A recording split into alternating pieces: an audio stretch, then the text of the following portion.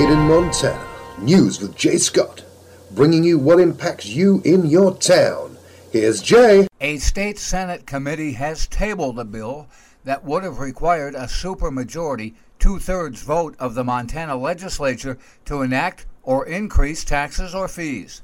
The bill, sponsored by Republican Representative Forrest Mandeville, passed the House 53-46 on February 4th, but the Senate Taxation Committee voted 7-5 to table it without discussion.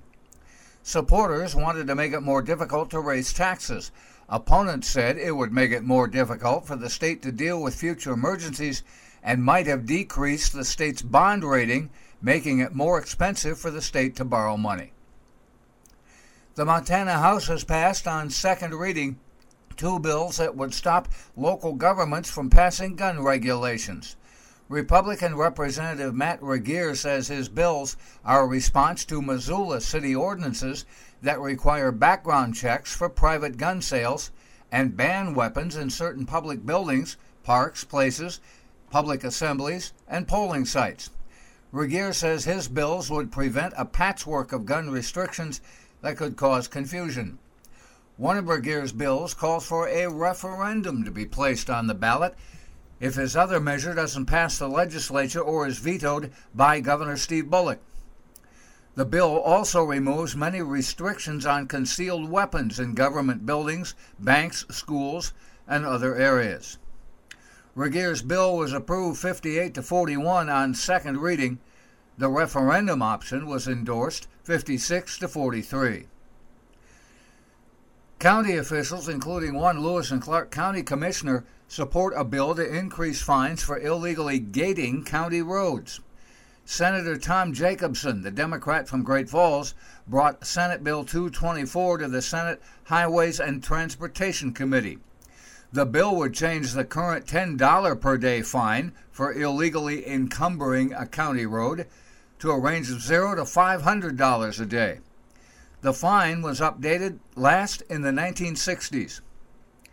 Gallatin County Attorney Marty Lambert says the potential of an increased fine would act as a disincentive to those illegally gating roads.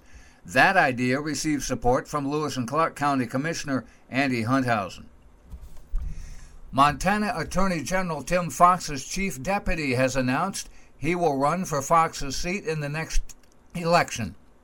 Republican Joel Benyon says his time as Chief Deputy Attorney General has taught him what it takes to run the State Department of Justice effectively.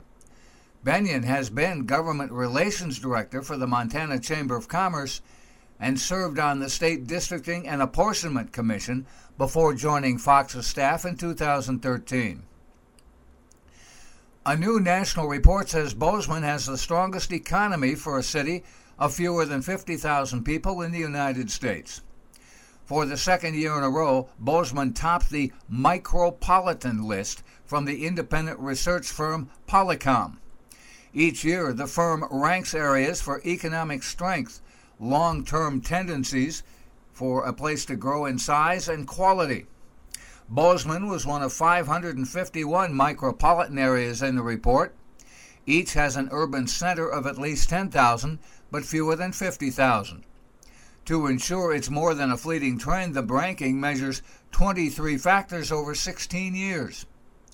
Included in the survey are economic indicators such as how many people in the area rely on government support, total job earnings, and wages. Bozeman wasn't the only micropolitan town in Montana to make the list. Kalispell ranked 14th, Helena 49th. The state's larger cities are metropolitan. In that survey of 383 areas, Missoula was 75th and Billings 87th. That's Made in Montana News. I'm Jay Scott. This is the Treasure State Radio Network.